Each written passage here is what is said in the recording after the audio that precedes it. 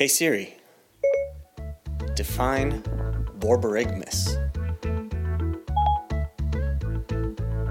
Borborygmus is a technical term that means a rumbling or gurgling noise made by the movement of fluid and gas in the intestines. In other words, the feeling one gets when they have had a Bill Gray's garbage plate, wants to compare tastes, so has a Nick Tahoe's garbage plate, then decides to wash it down with a McFlurry.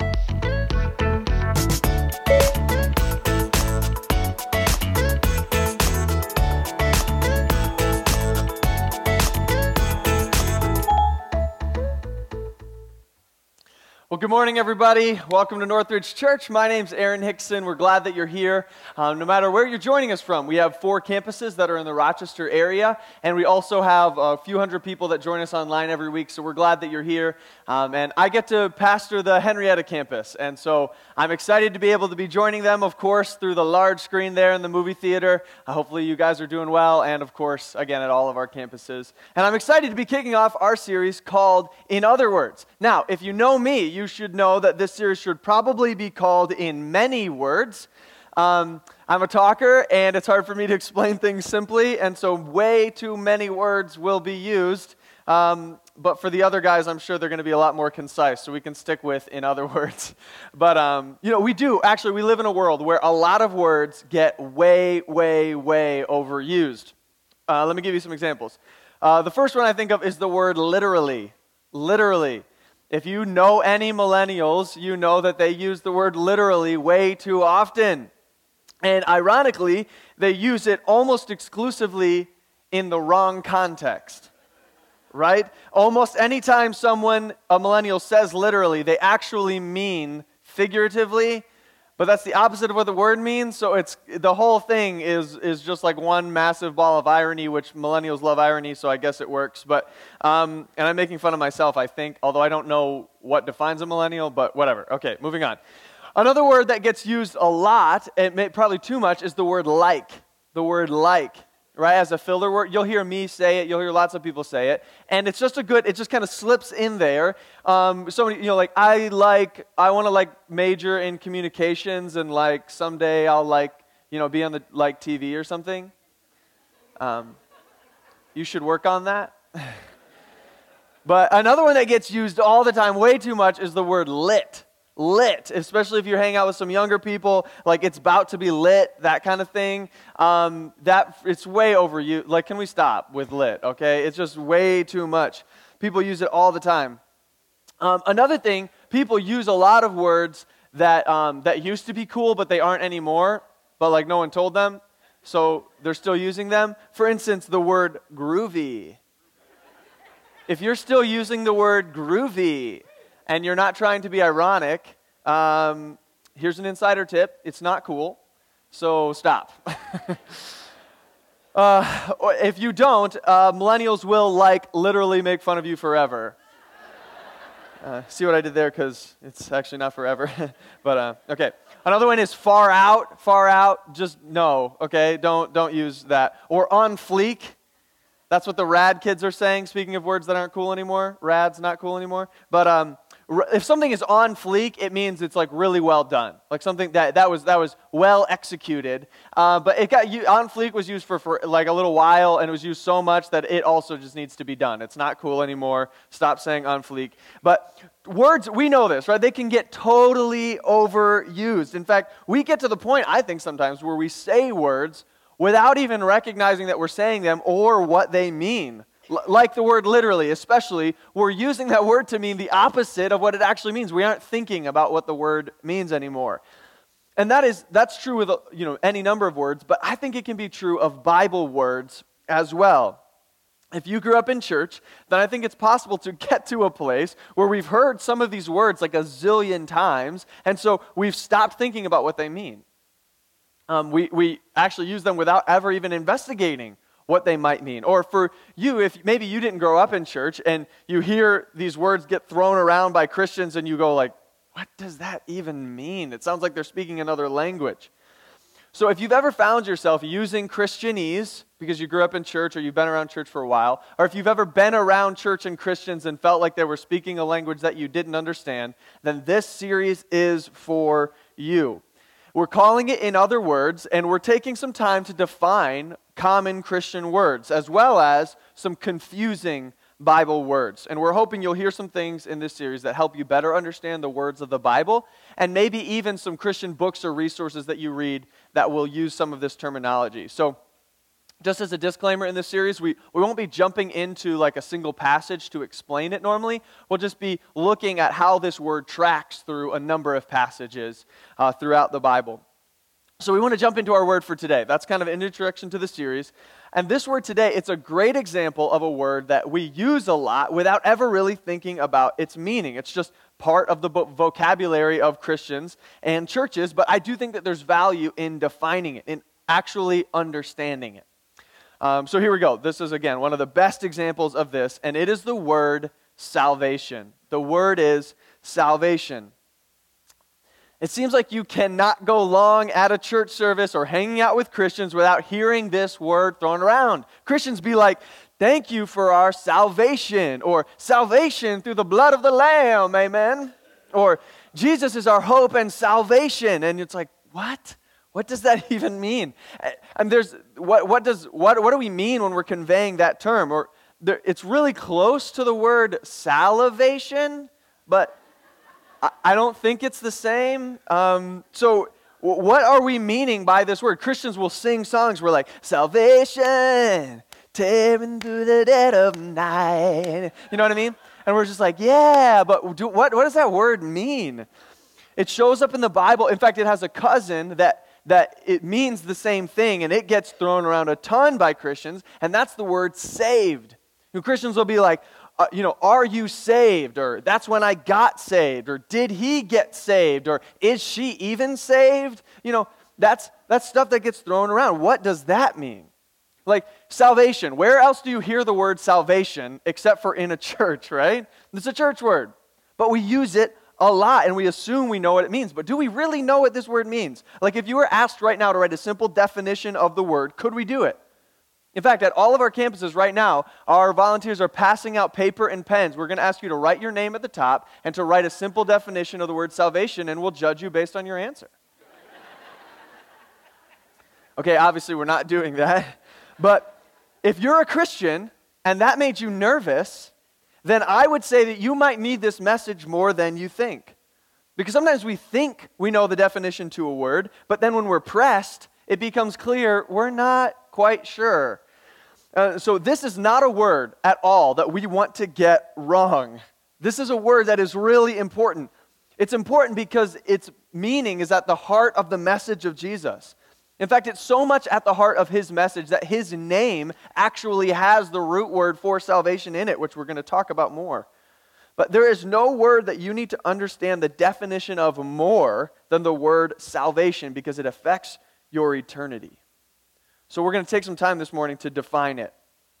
But honestly, defining it actually isn't the hard part, because it's not that complicated of a word. What this word means isn't actually as important as what it implies for our everyday life.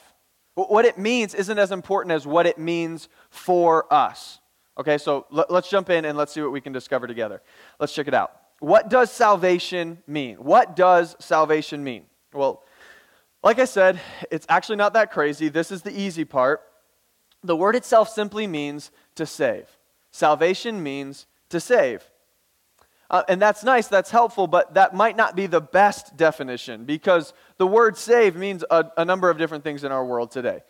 The most obvious definition of the word is one that you're probably thinking of right now, like the story of the boys who were trapped in the cave in Thailand recently, right? We all tracked that story. It's crazy, and we're so thrilled that the boys were saved, right? They were pulled from danger. They were brought to safety. They were saved. And that's one way that the word is used. That's maybe the most common way. But you can also save photos to your camera roll, right? You can also save documents to your hard drive. And there's also like a pitcher that's brought in the end of a baseball game who's called the closer, and his job is to save the game, right? So we use this word in a number of different contexts. Which definition do we mean when we're talking about salvation? Does Jesus save us like the boys in the cave in Thailand, or does he save us onto a hard drive on his computer? What do we mean? So to make it even clearer, I think the term salvation could also be defined with a different word, a similar one, that salvation means to rescue. Salvation means to rescue. The term salvation isn't about remembering something. It's all about rescuing, delivering, saving, or in some contexts, it even means healing. And it shows up in the Bible a ton of times. And I'm just going to run through a number of examples of where this word shows up. Acts chapter 4, verse 12, it says, "Salvation is found in no one else, for there is no other name under heaven given to mankind by which we must be saved or rescued." Salvation and saved, they come from the same word in the original language. So you can see their connection there. Revelation 7:10 says, "And they cried out in a loud voice, 'Salvation belongs to our God, who sits on the throne and to the Lamb.'" In Mark chapter 6, "And everywhere he went," this is Jesus, "into villages, towns, or countryside, they placed the sick in the marketplaces. They begged him," that's Jesus, "to let them touch even the edge of his cloak. And all who touched it were," get this, "healed." That's the same word, healed, saved.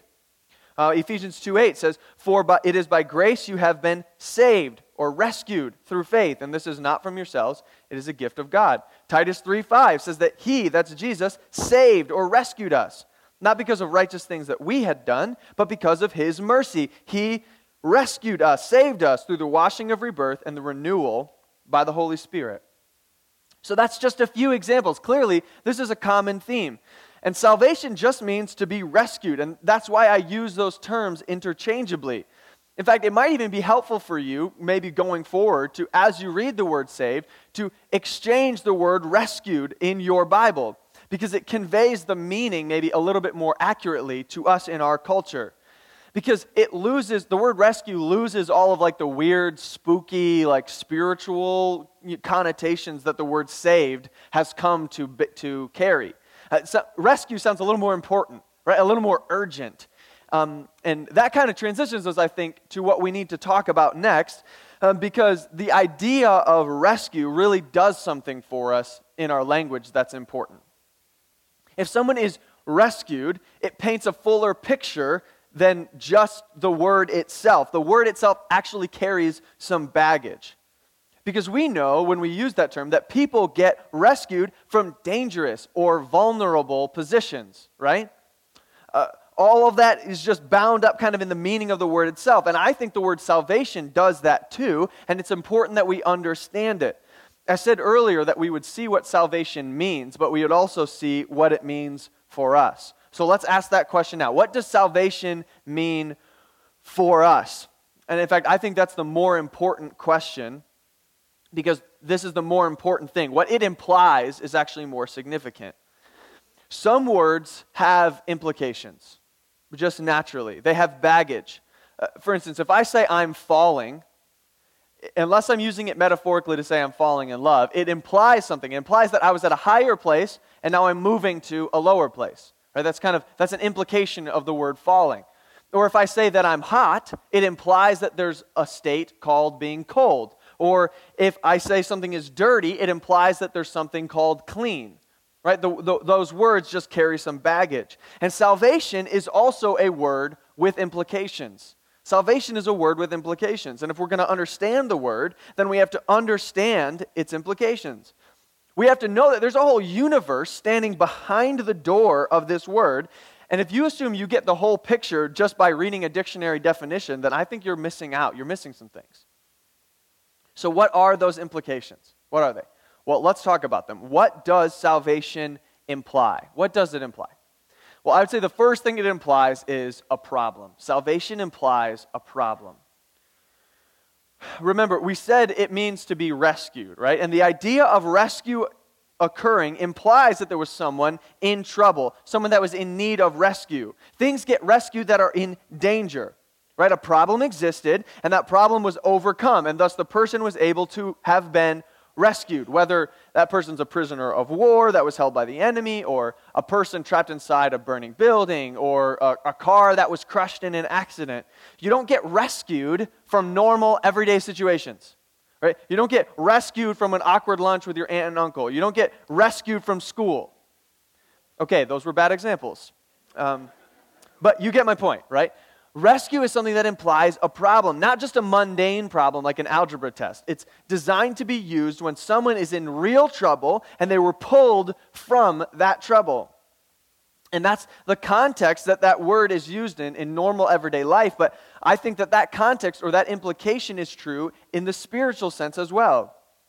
The existence of the word salvation in the Bible should be a massive blinking sign to us that ought to be alerting us to the fact that the Bible seems to think that there is something from which humanity must be rescued. If we didn't need rescuing, then this word wouldn't even exist. It wouldn't show up. I mean, admittedly, salvation is a positive sounding word because it's about being pulled from danger, but that's the after action report. That's the end of the story. If you rewind a little bit into its implications, humanity finds itself in a world where rescue or salvation is necessary because it's in the midst of a very serious problem. Salvation is the good news that implies some really bad news. And the bad news is that we, as a human race, we are a hot mess. We're sinful people. We're born that way. We're born making the choices that we make. And I think it's important that we understand that this is a much worse scenario than any normal rescue situation. This is worse than a burning building. This is worse than a crumpled car from an accident. This is worse than a flooded cave. We sin, which means we offend the perfect law that God has written. He's written the rules of our universe, and we've chosen to break those rules, like a lot of times. We've all sinned. And sinful people end up with a problem because God is perfect, and God can't handle sin. So he has to punish it in his perfection, no questions asked. He's like a good judge looking at a guilty criminal. There's no escaping it. If he's a good judge, then someone has to be punished. Right? When we elect judges in our society, we aren't looking for a person who has a track record of like hunting down guilty people and then letting them off. Right? That's not what we're looking for. We're hoping that justice is served, that guilty people receive the penalty for their illegal activities. Look, I recognize that our justice system is not always perfect and that that's not always the case. I'm not even meaning to comment on the fact that undoubtedly innocent people do go to jail and guilty people get off. I'm not really even meaning to comment on that. My point is really that none of us like it when justice isn't served, right? That we don't appreciate that. We want guilty people to be punished. And that sounds reasonable, right? It just sounds like a sane society that's building the foundation for the rule of law. But that same sentiment is terrifying if you're the guilty person. And unfortunately today, we are the guilty party. And as humans, we stand before God as a judge, and we are 100%, no question, full of guilty behavior. There is DNA evidence, there's fingerprint evidence, there's eyewitnesses, there's surveillance footage to prove our guilt. We have a huge problem. We're guilty, and we are going to be punished. And all of that implication is tied up in the meaning of the word salvation. There is a huge problem. But then check out this verse in Romans 5. It says this: how much more shall we be saved, rescued from God's wrath through him, referencing Jesus? Well, this verse kind of sounds like good news, right? It doesn't sound like a problem. It sounds like this person thinks that we've avoided the problem. We've avoided punishment somehow. How is that possible? Well, remember, we're talking about an inherently positive word, right? Salvation means to be rescued. It means that there is a way out of punishment. But the fact remains that the word implies that we are at this present moment without salvation. That we are at this present moment not rescued. That we are at this very moment in a vulnerable position. And that comes from the fact that we have a guilty verdict from our sin. We stand guilty before God. It creates a separation between us and him. We can't solve it. We can't fix it. It's a problem. And the consequences of this problem are death. But not just physical death, because if death was the only punishment, that would kind of be doable, right? Everybody dies. So that's no big deal. But the punishment of this is death forever, as in separation from God. The Bible calls this separation the second death, or hell. Life after death, that's terrible torment forever.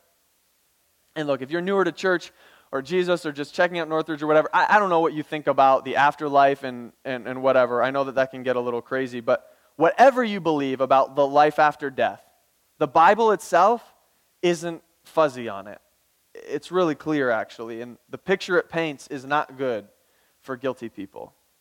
We're in a bad place, and we're headed for a bad place. And all of that problem is implied in the word salvation. Because salvation is the good news that does exist, but it only has to exist because of very bad news that also exists. And if that bad news, the bad news is that if we are left to our own devices, we are headed for a terrible eternity. And so here we sit. But I am so thankful that this word implies something else. What is it? The other thing that this word implies is not just a problem, but a problem solver. A problem solver. Salvation requires a Savior. Rescue requires a rescuer. I mean, right? That's an implication. That's bound up in the meaning of the word. You don't rescue yourself. People get rescued by rescuers. And the word salvation in the Bible has that same implication. It has an incredible rescuer attached to its meaning. Acts 2:21 says this, "And everyone who calls on the name of the Lord will be rescued." Everyone who calls on the name of the rescuer will be saved. And also in Acts 4:12 it says, "Salvation, rescue is found in no one else, for there is no other name under heaven given to mankind by which we must be rescued." And so who is that person? What is the name that can save? The name that can save is the name of Jesus. Our rescuer is Jesus. Remember how I said his name, actually, it's something that should have been a hint to us? Well, his name literally means God saves. And I literally mean that. Not in the millennial use. Like, it's actually the definition of his name. His name actually means God saves. It's the same word. His name in the original language, which was Hebrew, it's just a compound word. It's two words smashed together, God and saves. In fact, his name was very common in his culture. It's actually the name Joshua in Hebrew. Translated into Greek is the name Jesus. It's very common. And it was common in that culture to name someone a name with spiritual implications, a name that reminded them of truth about God.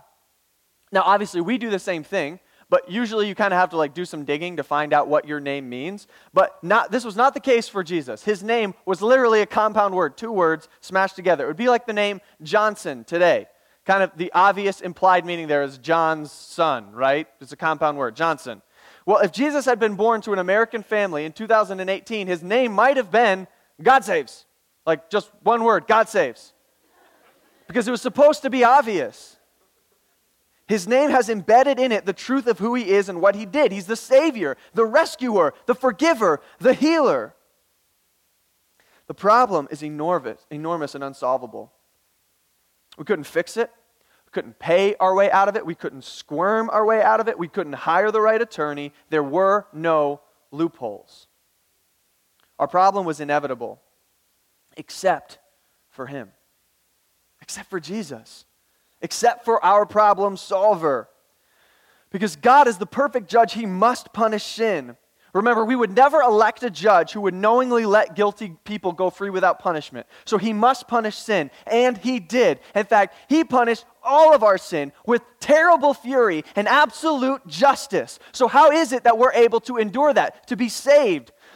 Well, instead of punishing humanity, he was willing to pour out his wrath instead on Jesus, instead of on us. Jesus functions as a substitute, a replacement. He stands in the courtroom and receives our guilty verdict in our place, and then he takes the death penalty that was meant for us.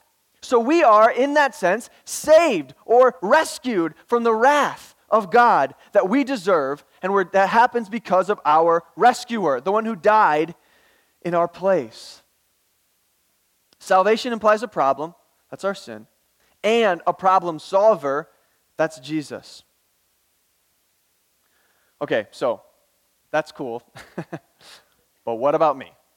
Right? What does this have to do with my life now that we've defined a word? What should we do? Well, actually, there was a guy who asked that same exact question and his stories in the Bible. And I think it's tempting sometimes to think about the Bible as something distant, as something remote, removed from our situation. And then I get that. It was written a very long time ago to a different culture, to people who seem like they're made of different stuff.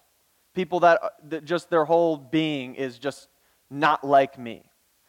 But I would challenge you sometime to try to think about the Bible differently. Think about it as a story full of people just like you, made of the same stuff as you. They're not the main part of the story. It's about God, but there are people in there who are just like you, and I think if we read it that way, you might find some things to be interesting. People are asking the same questions that you are, and they've been asking them for a long time. And this is a guy in a desperate situation. And he's asking how he could be rescued. He's not asking an intellectual question. This is a guy whose life was on the line. This is not like a man straightening up his tie and walking up to the pastor after the service saying like, "Sir, how must I inherit eternal life?" He's asking how his life could be saved from death. Acts 16:30, he says this. And then he brought them out and he asked, "Sirs, what must I do to be rescued, healed, delivered?"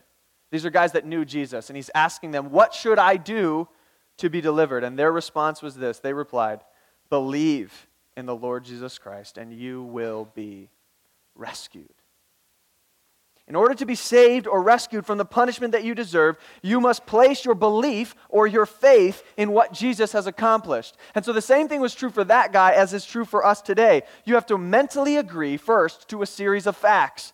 Things like Jesus is God, that he was perfect, that he died for you, that he came back to life, that you had a problem and that he was the solution, and that there's nothing you can do to earn that solution, that he died in your place and came back to life. There's a series of facts that we must mentally agree to, but then we must also commit your life to him, to trust him to rescue you, to surrender your life to him.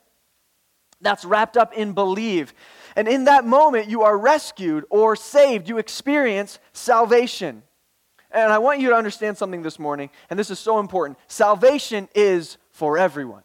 Salvation is for everyone. This is not something that's reserved for the good, or for the emotionally elite, or for the rich, or for people who have never blown it, or for people who get straight A's, or people who are community group leaders, or people who go to church a lot, or people who wear t-shirts with the Northridge logo on them. So that's not what they're reserved for. Salvation is for everyone.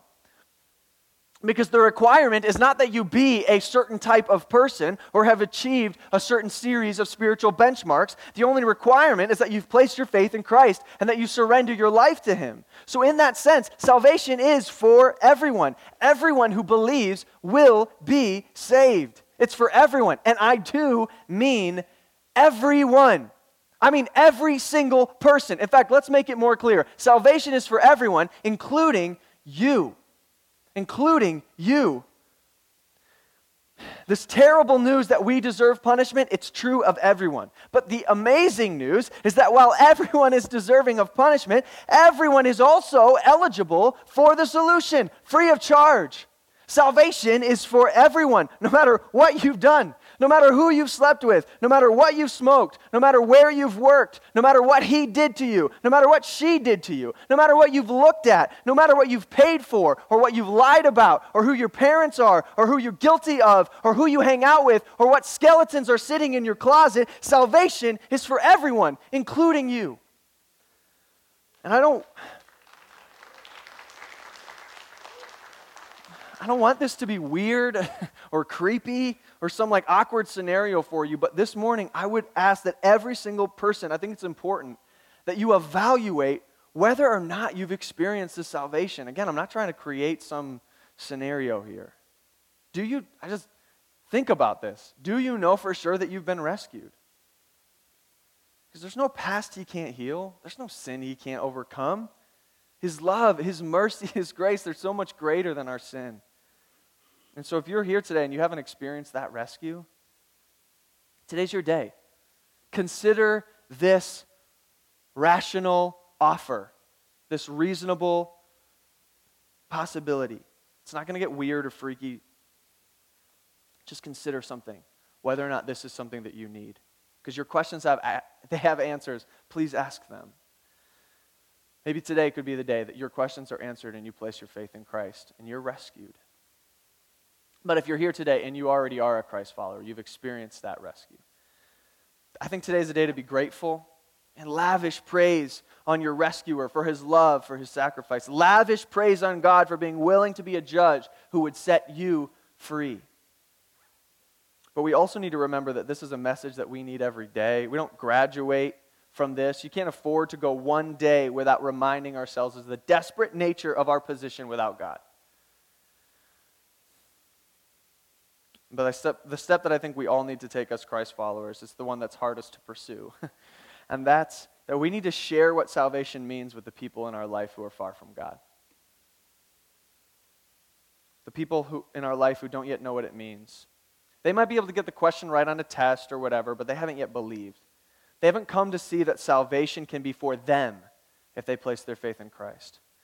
And if we're truly grateful for our salvation, then we will share the news of what Christ has done. If we're truly aware of what God has rescued us from, then we will be wild about making sure that those in our life who have not yet been rescued will hear about the rescue that's available to them. I mean, if our heart breaks for the boys trapped in the cave in Thailand in need of rescue, and there were hundreds of people who flew from all over the world to be of assistance in that scenario, imagine what our willingness ought to be involved in a rescue for those who stand in need of a rescue from an eternity apart from God.